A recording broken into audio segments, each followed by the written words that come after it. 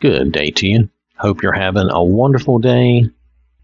Last time we were reading Leviticus chapter 27, the last chapter in Leviticus. Now this time we want to start with Numbers.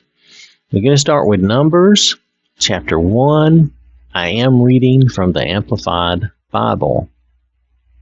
The Lord spoke by special revelation to Moses in the wilderness of Sinai in the tent of meeting tabernacle on the first day of the second month in the second year after the Israelites came out of the land of Egypt, saying, Take a census of all the congregation of the sons of Israel by their families, clans, by their fathers' households, according to the number of names, every male, head by head, from 20 years old and upward, all in Israel who are able to go out to war.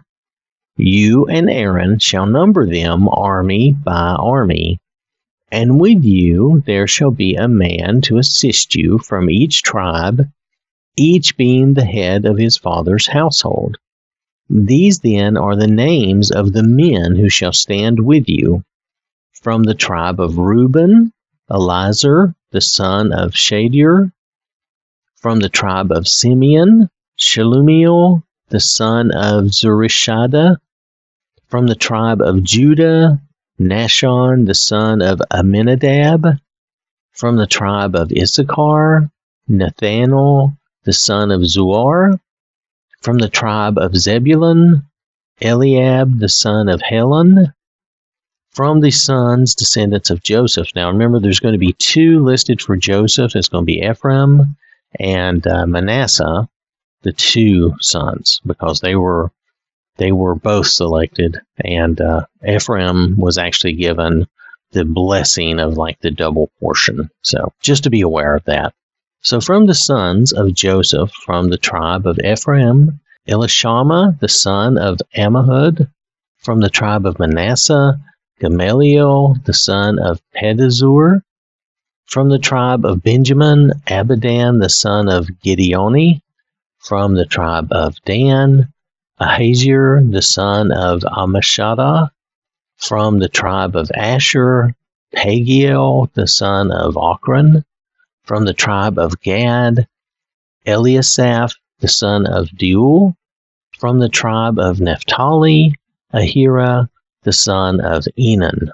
These men were the ones called from the congregation, the leaders of their fathers' ancestors' tribes. They were the heads of thousands, the highest-ranking officers in Israel. So Moses and Aaron took these men who were designated by name and assembled all the congregation on the first day of the second month, and they registered by ancestry in their families, clans, by their fathers' households, according to the number of names from 20 years old and upward, head by head, just as the Lord had commanded Moses, so he numbered them in the wilderness of Sinai. Now I realize that they are counting just able-bodied men 20 years old and upward, men who could go to war. That's what they're counting. The sons of Reuben, Israel's, Jacob's firstborn, their generations by their families, clans, by their fathers' households, according to the number of names head by head, every male from 20 years old and upward, all who were able to go to war, those of the tribe of Reuben numbered 46,500. Of the sons of Simeon, their descendants by their families, clans, by their fathers' households, their numbered men according to the number of names head by head, every male from 20 years old and upward, all who were able to go to war, those of the tribe of Simeon numbered 59,300. Of the sons of Gad, their descendants by their families, clans, by their fathers' households, according to the number of names from 20 years old and upward, all who were able to go to war, those of the tribe of Gad numbered 45,650. Of the sons of Judah, their descendants by their families, clans, by their fathers' households, according to the number of names from 20 years old and upward, all who were able to go to war, those of the tribe of Judah numbered 74,600. Of the tribes of Issachar, their descendants by their families' clans, by their fathers' households, according to the number of names from 20 years old and upward, all who were able to go to war, those of the tribe of Issachar numbered 54,400. Of the sons of Zebulun, their descendants by their families, clans, by their fathers' households, according to the number of names from 20 years old and upward, all who were able to go to war, those of the tribe of Zebulun numbered 57,400. Of the sons of Joseph, the sons, descendants of Ephraim, their descendants by their families, clans, by their fathers' households, according to the number of names from 20 years old and upward, all who were able to go to war, those of the tribe of Ephraim, numbered 40,500.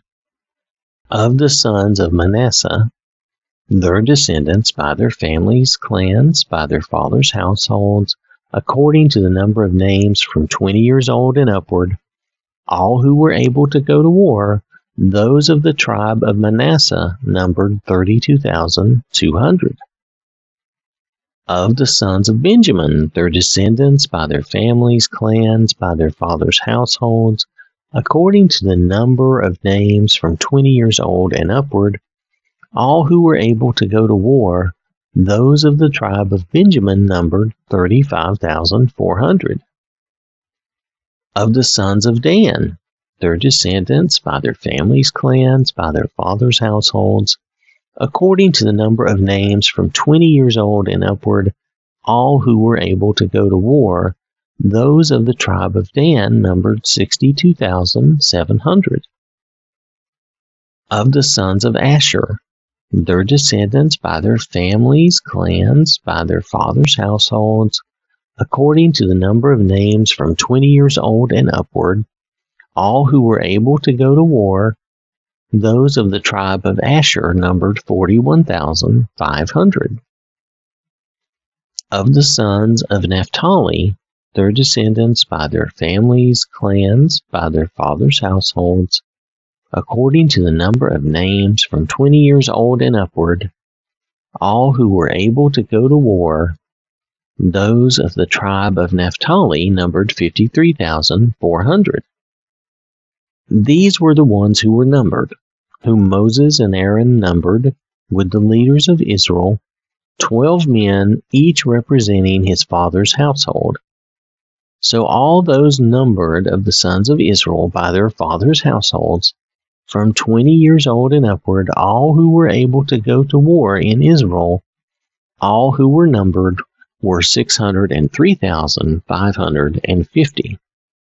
The Levites, however, were not numbered among them by their father's tribe. For the Lord had said to Moses, "Only the tribe of Levi you shall not number, nor shall you take their census among the sons of Israel, since they are unavailable to go to war. But appoint the Levites over the tabernacle, sanctuary of the testimony, and over all its furnishings and all things that belong to it. They shall carry the tabernacle when traveling and all its furnishings, and they shall take care of it and camp around it. When the tabernacle is to go forward, the Levites shall take it down, and when the tabernacle is to be set up for camp, the Levites shall set it up. But the layman, or non-Levite, who approaches the tabernacle shall be put to death.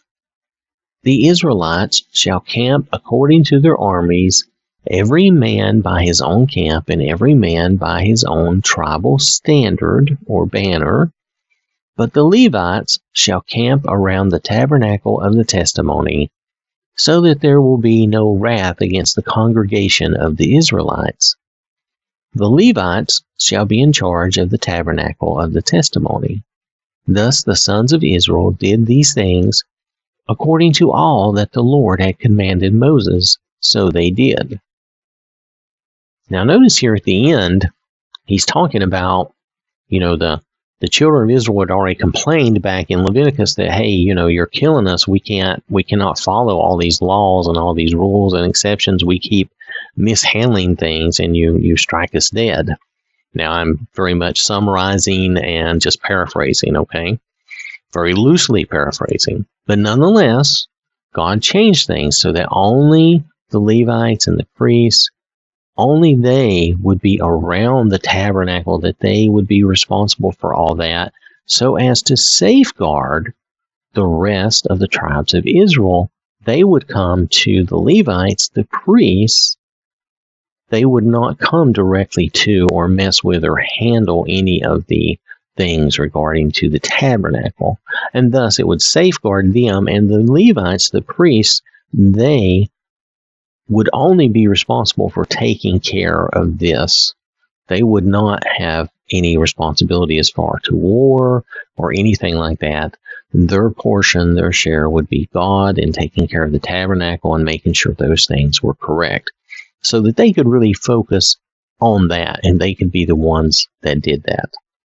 So just something to mention, because I think it's important to notice this, that they're surrounding the tabernacle as a buffer so that accidentally other people will not somehow wander up or run into or come too close to the tabernacle in a irreverent way or anything like that. It's to provide that buffer between God and the rest of the nation to keep them safe.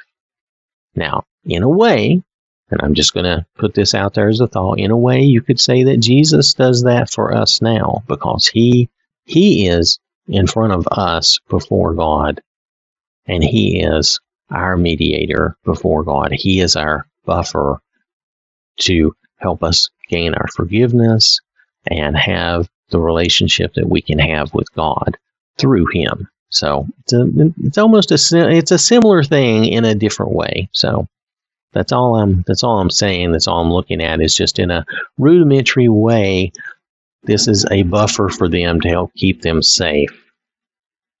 That is Numbers chapter 1.